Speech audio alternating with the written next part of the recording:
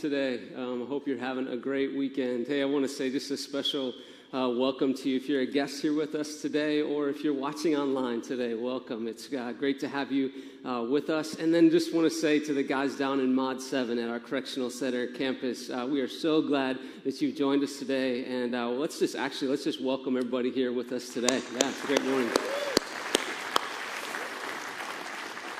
Well, I want to just take a minute and tell you about all the things that are going to be happening around here in the next several weeks. It's an exciting time in the life of our church.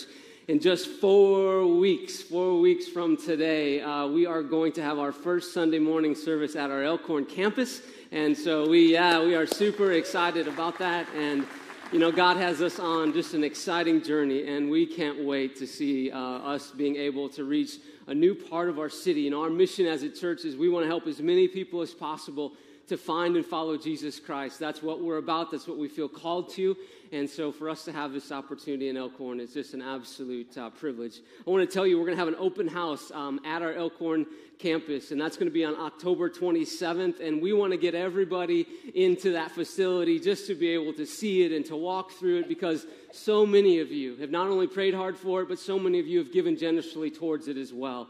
And so we want you to see that renovated facility and just everything that'll be taking place there. So you'll hear more information about that. We're also going to launch a new series on November 3rd. Really excited about this. It's going to be called Be Remarkable. And we're going to talk about 5 values to define your life. 5 things that if you got to the end of your days and these 5 things were things that you valued, you'd actually look back on your life and you'd say, wow, I lived well. I gave myself to things that were very important, things that are really high calling.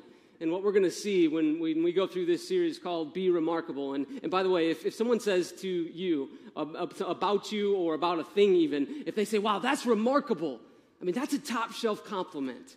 And so what we're going to do in this series is we're going to say, what are 5 things that would be the things that would make us remarkable as a church? 5 things that would make you remarkable as a person if you really, truly valued them. So can't wait to dive into that series with you. And I just want to encourage you. We're going to be the next 3 weeks continuing on in our series through the book of Ephesians.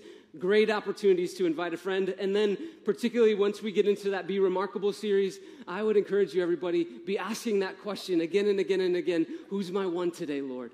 Maybe who's the person that, Lord, you didn't put them in my life on accident, but for a very intentional reason. And Lord, I could invite them in, and maybe you would be the one, Lord, that you would touch their life in such a significant way. Lord, if I could be a part of that, Lord, who's my one today? So keep asking that question as we particularly go into these next several exciting weeks. Well, hey, right now what I'd like to do is just to pray for us, and let's just ask God to now speak to us through his word. There was a verse that really stuck out to me this week in Isaiah chapter 33. That's one of the places that we got to in our 365 reading, which is just kind of our way of trekking through the scripture together as a church individually. So we got to this verse, and I just want to read this over to you, and I really want this to set the tone for where we're going this morning, just kind of the posture of our hearts even as we approach God's word. It says this in Isaiah 33, verse 2. It's a prayer, and it says, Lord, be gracious to us. And then this short statement here, we long for you. In other words, Lord, we've got to have you come through. Lord, we long for you. And so would you pray with me now, and let's just pray with that kind of a spirit. Lord, would you be gracious to us? Lord, we long for you. Lord, we've got to have you. So pray with me. Lord, we come to you now. And Father, we may come with having had a great week, or maybe actually we come into this morning and we've had a really tough one. But Lord, I thank you for the fact that not only do you know us, but you know our circumstances, you know our situations, and Father, you care deeply for them. And Lord, what's also true is that you long to speak to us. You long to teach us. Think of even Isaiah 48. Lord, you teach us what is best for us. And then, Lord, you direct us in the ways in which we should go. And Lord, that's our prayer this morning. God, we lay ourselves before you. We say we long for you. God, teach us. God, would you direct us now in the ways in which we should go? So we pray this now in Jesus' name. Amen. Well, today in our series through the New Testament book of Ephesians, today we come to Ephesians chapter 5. And before we dive into that text, though, I think it's important for us to continue to remember really the flow and the projection of this of this book, how it progresses, How does it flow? What's the progression of thought even as we go through this book? The first half of this book, if you remember, it really informs us. It really informs in so many ways as we go now into the latter chapters of the book. Okay, in light of all of this, what do I do? It informs our actions. You could think of it this way, just really big picture. If you were to look at these 6 chapters, the first half of this book that the Apostle Paul, remember, he's writing to this young church in the city of Ephesus. Remember, the city of Ephesus is a booming city. And so there's lots of things going on. There's a whole lot of distractions that these people are facing.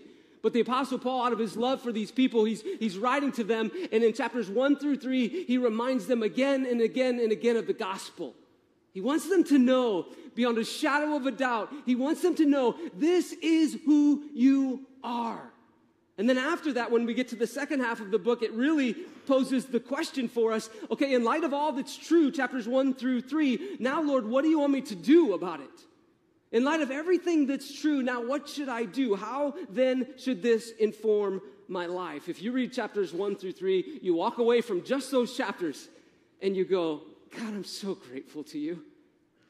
God, I can't believe that you would allow me to be identified with the things that I'm identified with in you. God, I can't believe that, well, Lord, I was once far from you, and I didn't have to actually earn my way to you. But, Lord, you reached out to me in your grace, and you pulled me out of my sin and my life. And Lord, now I can be new in you. And there's an old self, and there's a new self, and there's all of this stuff that marks my identity. The Apostle Paul, he actually gets to the end of chapter 3, and he prays this prayer. It says that he's down on his knees. And he says he's kneeling before the Father, and he's praying this prayer, and he's saying, Lord, I pray that they would be able to grasp how deep and how wide and how long, and all of these different adjectives that he uses to describe the love of God. And then he says, you know what? The love of God is actually, it's just too great. You can't even understand it. And so then from there, as the build, we get to chapter 4, and it's as though we say now, okay, in light of God's great love for us, what do we do? Boots on the ground now. The Apostle Paul now calls us. I think he challenges us. He encourages us. He says, okay, now how do you live the life worthy to the place by which you've been called? What does that look like? Today our topic is going to be the topic of marriage from Ephesians chapter 5. And we meet this topic, honestly, from a lot of different places. Yet I believe that there's one principle that you're going to be able to pull away from this. I think there's 3 words that are really hopefully going to stand out to you very clearly, that you're going to be able to apply not only to a marriage relationship, but you'll be able, no matter how you come to this text, you'll be able to apply them to any relationship. Maybe you're here today and you're single, or maybe you're dating and you long to be married. I mean, that's just something that you feel like he's put in your heart, and you just long to be married. I think today you're going to be able to walk away from Ephesians 5 and you're going to be able to go, okay, that was helpful for me to understand. How will I know? How will I be able to identify the person that might be for me in this bond, in this thing called marriage that God created?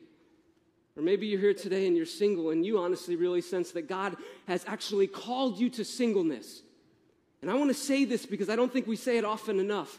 If that's the call that God has on your life, know this, that is a noble calling, a noble calling. Or maybe you're here today and you would say this, when you think of this topic of marriage, it actually brings up a whole lot of pain in your life because you've gone through a divorce. And maybe you're still feeling the pain of that, and you're actually on the path to healing after that. And then there's those of you here this morning that maybe you'd say you're in this place. You're married, and if you're married, I think you actually fall then into one of 2 groups, very likely, that you would describe the season of your marriage in one of 2 ways. Either on the one hand, you would say, it's flourishing. And you thank God for that.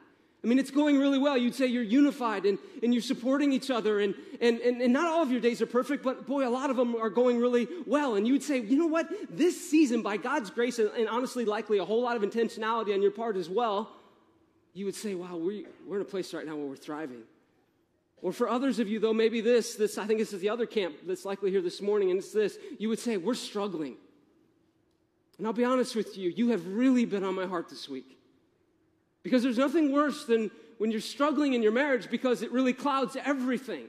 It casts a shadow on every other relationship. It impacts you at home. It impacts you at work. It can impact your finances. It can impact everything. The good news, and you're going to see this morning, thank goodness, that is not the place where God longs for you to stay. And I'm praying for you this morning that you'll have a breakthrough moment straight from God. I did a wedding last weekend for this neat couple, young couple, Zach and Lauren from our small group. And it was at this beautiful little church in Iowa. It was a really neat place. And so, you take gravel roads to get clear out to this place.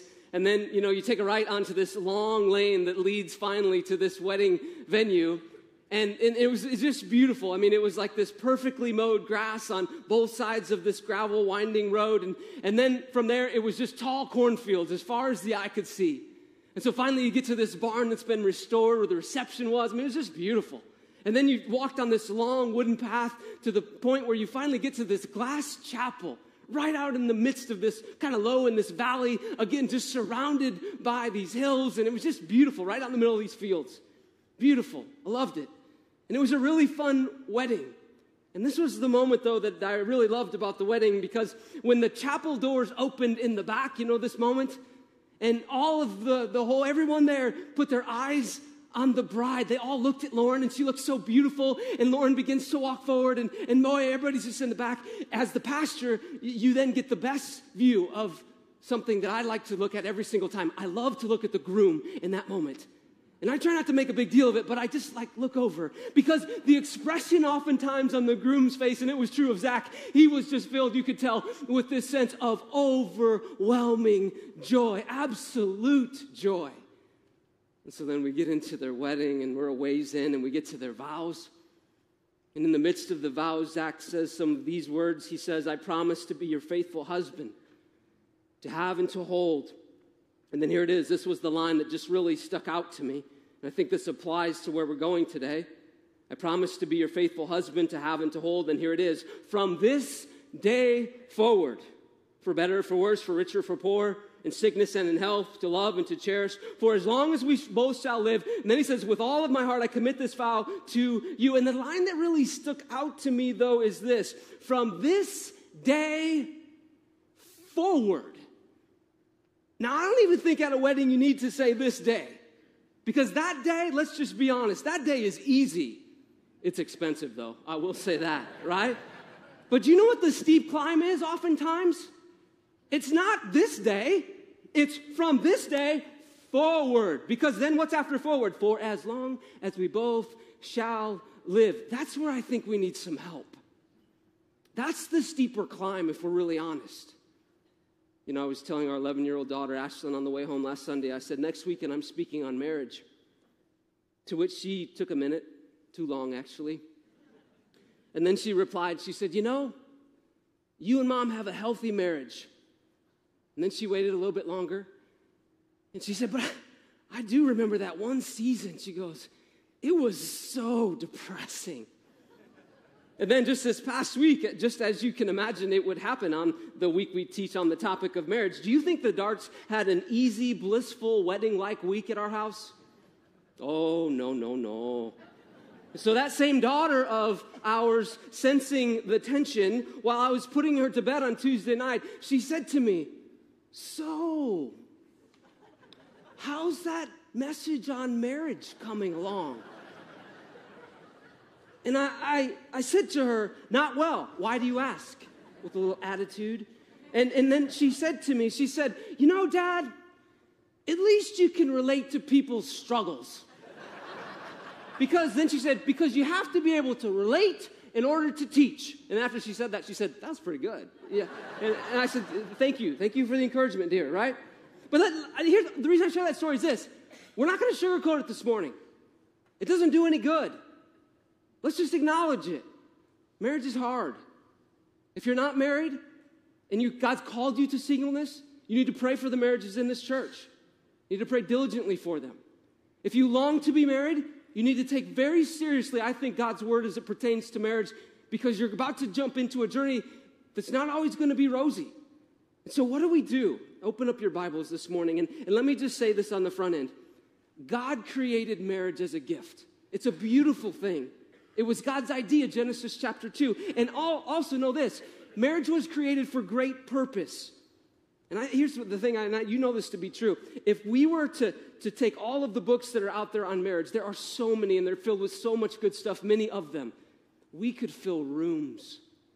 But I think what we're going to see from God's word today, particularly 3 words that I hope that you'll walk away with deeply in your heart this morning, I think they're by far the most helpful. Notice this. It says this in chapter 5, our first verse, verse 21. It says, submit to one another out of reverence for Christ. Now let's just tackle that first word, submit. And let me just warn you this morning that this text does not earn any awards for being politically correct, nor does it seek to. And I think you'll understand why. Let's talk about that term, submit. Think of a sport like MMA, mixed martial arts. Submission is a term. You know how it's used? You know why it's used in that sport? It's used because when you submit in that sport, what you're saying is, I yield to the other opponent. It results in immediate defeat. Immediate defeat. If a referee senses or sees that an opponent is tapping out, that means that they've submitted. Look at this picture. This is what it looks like. So if someone is in an MMA match and they hit the floor with their hand or even with their foot, that's considered tapping out. And what they're saying in that moment is this: I'm defeated. I'm defeated. Please stop the match. Look at the guy on the left. If he doesn't tap out soon, he's going to get his right arm broken. I tap out. You know what this is called? Submission by force. Everyone, this is not what the Apostle Paul is talking about in this passage. It couldn't be further from the truth, actually. Know this. First of all, submission, it's voluntary. When you see that in your Bible, the word submit, it's voluntary. It refers to, okay, I make a willing choice. It's not forced. It's not demanded. No. I choose to yield myself to you. I think a better illustration is this. It's like when you come up to a 4-way stop. You know this? You come up to a 4-way stop, but what do you do if you get there at the same time another car does? What do you do if you get there at the same time 2 other cars do, or even 3? You all just kind of come right about the same time. What has to happen? Someone has to yield. Someone has to say, you before me. Someone has to say, you know what? You go ahead. You go ahead. And the more cars that are there, the more times you have to say it. You before me. Notice this as well, though. Not only is it voluntary, but it also, the Apostle Paul talks about submission in this way. As the text develops, you're going to continue to see this. He says, submit to, here it is, one another. So it is a mutual submission. Submit to one another out of reverence for Christ. Now, whether you're married or not, please hear this. If you apply this principle to your life, your relationships will flourish. It will be so helpful to you. Because in a good relationship, people actively look for ways to yield to the other person. They look for ways. Hey, how can I serve you? You before me. You're important to me. I see you. I remembered you had a need. I remember you had a hope and a dream. You yield. You say, okay, how can I come underneath you? How can I lift you up? I heard it said this way: a great relationship is a submission competition. That's pretty good, isn't it? It's when 2 people, they just constantly try. How do I yield to you? So it's not the sense, hey, he owes me. Oh, she better. No, it's not that. It actually flips that right on its head. And instead, it says this: I choose to put you before me. Submission, 2 things. It's voluntary and it's mutual, both ways. Now, the next part in the text here, I think this is really the deal maker. This is the deal maker. If this takes place in your relationship, this takes place in your marriage, the path to flourishing is ahead. It says, submit to one another, notice this, out of reverence for Christ. If tomorrow morning somebody pulls you aside and they say, hey, what did the pastor talk about on Sunday? What did God's word have for you yesterday? I hope that you will say these 3 words: reverence for Christ. It's, I think, the most important thing that you could pull away today, particularly if you're going, okay, how do we have a flourishing marriage? Not how do we just get by and survive and get it done until the kids leave. No. How do we flourish? How do we flourish? Reverence for Christ. What does that mean? To revere means this. It means to go, whoa. Say that with me. 1, 2, 3. Whoa. Yeah, it's like whoa, Christ. I revere you. Lord, whoa, it's a big deal. Lord, I stand in awe of you. if that's present in the life of two people in a marriage, you're on the path to flourishing. If you get this part, I think the rest of it makes sense. And that's honestly, it's why we're going so slow through this verse. Submit to one another, it says, out of reverence for Christ. Notice that it's submit out of. It's submit because of your reverence to Christ, which I think then begs a very logical question. Why should I revere Christ? Why should I revere him? And I think what we have to do is, again, we got to open up our Bible and we got to say, okay, the Apostle Paul, where have we been? Let's look at chapters 1 through 3 because he gives us all of these reasons. Why should we revere Christ? And so much of that, I think, rests in our identity in Christ. So what did we learn in the text? We learned, okay, wow, I'm forgiven. I mean, think about that. You do not have to give an account for the sin in your life one day when you stand before a holy God. Wow. That's enough alone. But it's better than that. It says in the text also that God chose you. Like he chose you. I mean, you choose those that you love. It says this in the text, that if you're in Christ, you've been blessed in the heavenly realms with every spiritual blessing. Jeff, what exactly does that mean? We don't even know. Can't even get our brain around it all. Okay, keep going. We learned that you are adopted as a son or daughter of God. You might have had a horrible mother or a horrible father growing up, but you know what? You've been actually adopted. Your citizenship is now in heaven, and you have a wonderful, the best heavenly Father you could possibly have. What else? You're given grace. What else? Oh, you're loved by God. How much? In a way you can't even comprehend it. So what this means is this: I'm not going to do something for you. I'm not going to yield to you because of what you've done. I'm going to yield to you because Jesus Christ has done everything for me. You see the difference? It's not if you will, then I will. No. It's me saying, okay, because of God, what you've done, Lord, I revere you. It's like God is saying to us, I want you to put him first. I want you to put her first, not because they put you first, but God says, but because I put you first. If you take out the garbage, then I'll make the bed. Nope. If you care about my hopes and dreams, if you just give them the time of day, then I'll get excited about yours. Nope, that's not how it is. No. I care about those things. Why? Not because of anything she did, not because of anything he did, but because I revere my God. It's not about them. It's about him. It's about who you are in him. Relationships that first and foremost are built on reverence for Christ, if that's the motivator, everyone, welcome to flourishing. If you're here and you're not a Christian and you want to know what is ground zero for a Christian marriage, it's this right here. It's two people saying, I revere Christ. I revere Christ. This is important. If you're here today and you're single, and maybe you hope to be married, I really believe the most important litmus test question that you can ask yourself is this: does this person revere Christ? Do they revere him? And if when you ask that question, if you have to talk yourself into the answer, or if you hesitate, because I love you as one of your pastors, I would just say this to you: please tap the brakes on that relationship. Just tap the brakes and go, okay, whoa, red flag here. We gotta hear this.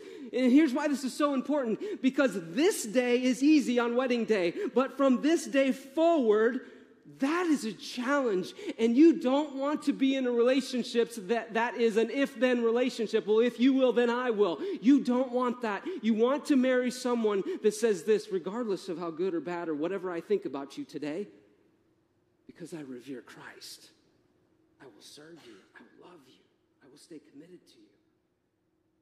You know, some of you, and I commend you for this, you have made hard, but I think very wise decisions in this area.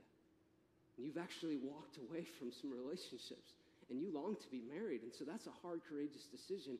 But you knew in your mind, okay, if this is a marriage-bound relationship, this has to be in place. And then I think for the person that you're here today and you'd say, well, yeah, but I'm married and my spouse does not revere Christ. What do I do? And I would say this to you, and this does have an impact. We see it time and time again.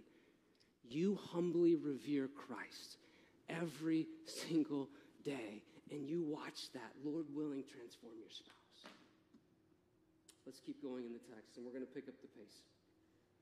Think big picture now. The Apostle Paul is going to talk to two groups, okay?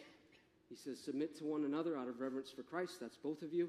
Mutual, voluntary. Now he's going to say, okay, wives, I want to talk to you for a little bit. And then he's going to say, husbands, now it's going to be your turn. Number one, here we go, wives, verse 22. Wives, submit. So it's yield, right? It's you before me. Submit yourselves. Now notice again, especially guys, notice this. This is not forced. That you can't throw Bible verses at your wife. No Bible darts. Submit. No. You don't do that. You can't do that, right? It says, submit, here it is, yourselves. It's her choice, right? To your own husband, because they deserve it. Because they're so great. Because they can be trusted with that. No.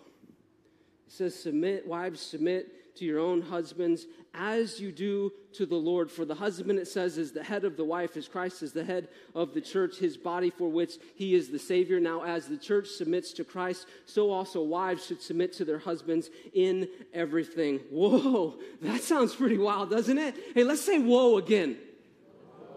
Yeah, the ladies were louder in that one. Yeah. Let's expose, first of all, this is important, everybody. Let's expose, first of all, what this text is not saying, and then we'll talk about what it is saying. Is this saying that men are of more worth in the sight of our Heavenly Father? Is that what it's saying? Absolutely not. Does this mean then that men are actually smarter and more capable? I don't even think I need to answer that one, right? Absolutely not. Most of the men I know have married up. They have, including myself, they have far punted, beyond the coverage. You know what I'm talking about? Nod your head. It would be wise. Okay. Does this mean that a woman should yield to the leadership of her husband if he's leading her into sin or if he's abusive to her in any way, shape, or form? Absolutely not. You need to reach out to your church and to the authorities, and you need to get help if that's the case in your marriage. So what are these verses saying? God is saying to wives, go back to verse 21, out of reverence for me, out of reverence for Christ, this isn't about your husband, out of reverence for me, I want you to love him the way that I love you. I want you to help him. I want you to support him. I want you to help him thrive in the role that he didn't ask for, but that I call him to lead in your home. I want you to help him be responsible for the things that I'm entrusting to him. Do you do that because he's flawless in the way he's done it in the past? No. Do you do that because he's so blasted competent in every area? No. You do that out of reverence for Christ. To wives, I believe God says this isn't about him. This is about you and me. And wives, I believe that's why you can trust it.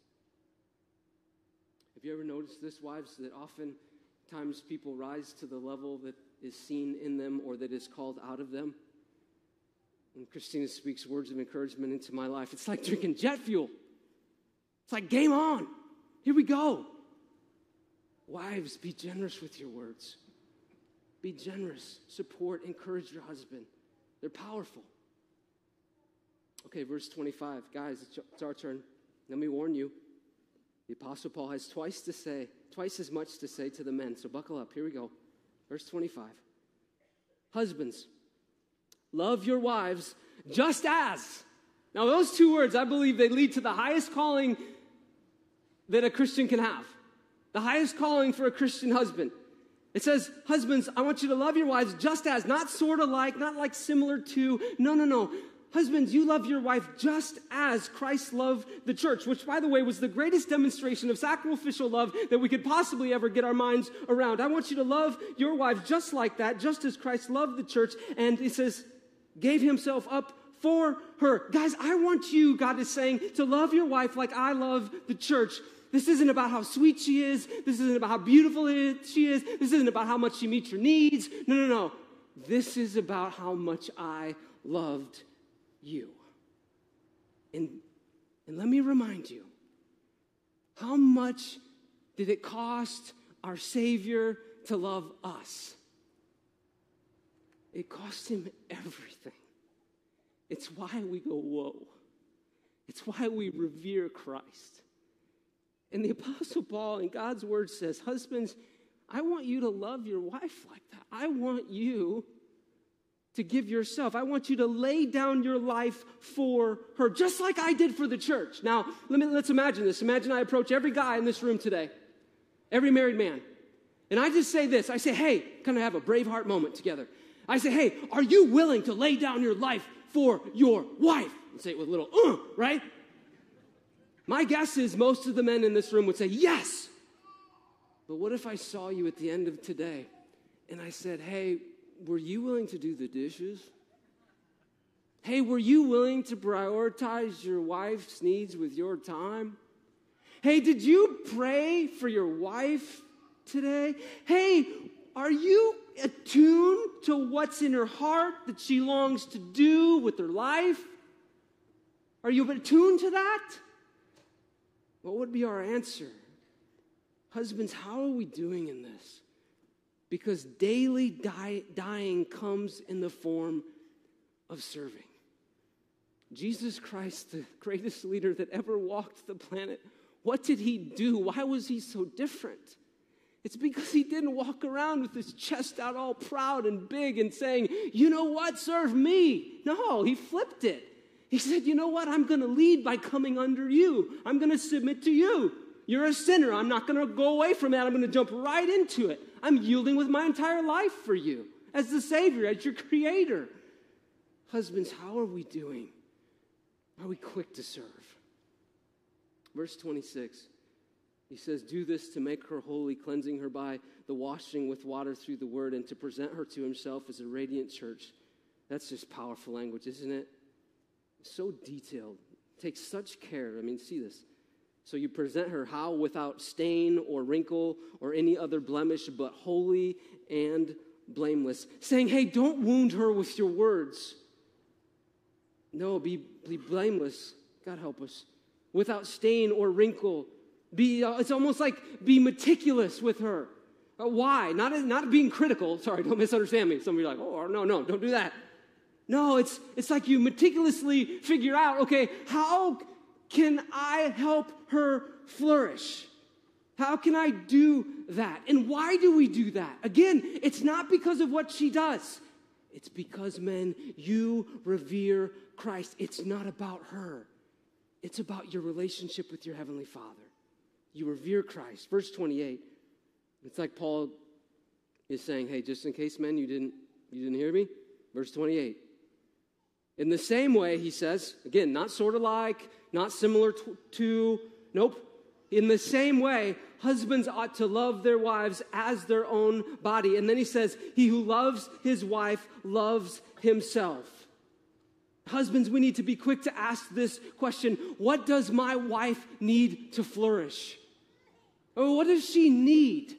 I mean, how can I come alongside her? How can I help her? How can I support her? Does she need time? What does she need? What would allow my wife 1 year from now to look back and say, I flourished in that year, and boy, oh boy, did you help me. And you did it out of your reverence, not for me, you did it out of your reverence for Christ, but boy, I sure did feel like you honored me. Husbands, think of it this way. When you and I consider all that we have in Christ, and I mean, if you read chapters 1 through 3 in the book of Ephesians, husbands, and you walk away from it and you go, wow, I'm really blessed. But God, how can I show my gratitude to you? It's as though, as clear as day, the Lord says this. If you want to show your gratitude for who you are in me, if you want to revere me, I'm wanting you to love your wife in the same way that I chose to love you. Verse 29, after all, no one ever hated his own body, but they fed it and they take care of their body, just as Christ does the church. Again, you provide for her, husbands. You look for ways to do that. For we are members, it says, of his body. And then verse 31, It says, for this reason, a man will leave his father and his mother and be united to his wife. The two will become one flesh. This is a profound mystery. But I am talking about Christ and the church. However, each one of you must love your wife as he loves himself, and the wife must respect her husband. Notice what Paul does at the very end of this text. It's as though he zooms out. And what he's saying now is, hey, I want you just to be a reminder. I've talked to both of you, and then I talked to the wives, then I talked to the husbands. Now I'm talking to both of you again, and I just want you to know that your marriage isn't just existing for your own sake. He's saying, I want you to know that your marriage is a picture of how much I loved the church. So when the unbelieving world looks at you, this is such a challenge. When the unbelieving world looks at you and I, and they see our marriage, and they see how husbands love their wives and how wives love their husbands, that the world would go, oh, that must just be a taste of how good God's love is. I mean, think about that. What a high calling. John chapter 13, verse 34, Jesus says this, a new command I give you, love one another. As I have loved you, so also you must love one another. By this, everyone will know. Like when you do this in your marriage, everyone will know that you're my followers, you're my disciples, if you love one another. Your sacrificial love to your husband or to your wife will be a pointer for others to go, oh, I'm starting to get a picture. That's who God is. That's how he loved the church. Okay, this whole gospel thing's making sense because I'm looking at this marriage and how they treat each other. You know, I'll just be really honest with you. When I get to the end of this text, the phrase that comes to my mind is simply this: God help us. God, we need your grace, don't we, church? You know, I'm going to pray for us here in just a minute, but I just want to say this to you because, again, some of you come into this morning and you're facing crisis. And I've sat across the table from some of you, and I've begged you to stay in the game. I've begged you to stay in the game. Come on, stay in the game. And this morning, you might be here today, or maybe you're single and you just long to be married, or maybe you got some other issue in your life. We're going to have people that will pray for you this morning. And so when we finish the service, they'll be on both sides, and I encourage you, go be with them. Just have somebody pray for you. It's powerful. The scriptures say when someone prays for you, it's actually powerful and effective. So be prayed for this morning, no matter what you're facing. What I want to do right now is I want to pray for you. And if you're watching online, I just want to say this to you. You can submit a prayer request to us. We're going to pray for you actually this morning as well. And so do that. Lower right hand tab, just click it, submit your request. I also say this to the guys in Mod 7. When we close here, the guys that are down there are going to pray for you because you have needs. Some of you are married. You have needs. We want to pray for you. We want to surround you in that. But right now, let's do this together. Would you bow your head with me? And I just want to pray. And let's ask God, Lord, would you meet us in this place? This is a high challenge text. God, would you help us? So would you pray with me now? Heavenly Father, first and foremost, we want to say thank you. Lord, you didn't just let us create marriage, but you created it. And God, for some people in this room, you've put a longing in their heart to be married. And Father, if that's of you, God, I just would ask, Lord, would you provide for them? God, would you provide them a person that reveres Christ soon? And God, if they're with someone right now that they shouldn't be, God, would you give them the courage to tap the brakes today? Please, God. Lord, I pray for the person in here today that was maybe married for a long time and their spouse has passed. And God, that's just a struggle for them. God, I pray you'd meet them in this place. Lord, might they sense your goodness and your grace. God, I pray for the couple that's here today and they are in crisis, and they're wondering, should we keep going? Would this be better for everyone if we just stopped? And God, I pray that you would remind them this morning that their commitment to Christ can carry them through. I pray that you would remind them in this moment that reverence for Christ trumps behavior of spouse. And so, God, give them the courage. But I pray for the husband that's here today and he has a hard heart, or the wife that has a hard heart. I pray even now, and maybe you just do this. Maybe you just grab the hand of your spouse and you just say this just as one of those simple, maybe defining moment times. You just grab her hand or his hand and you just kind of, what you're saying to them is, I'm taking a step towards this. I'm taking a step out of my reverence for Christ towards us being in a place of flourishing. I believe we can. God, would you meet us in this place? God, we need you. God, we thank you for the bond of marriage created by you. But God, we also know that what happens in the context of the marriages in our church is so significant to the gospel. And so, God, we pray that you would give us grace today. Lord, we love you, and we commit these things to you. In Jesus' name.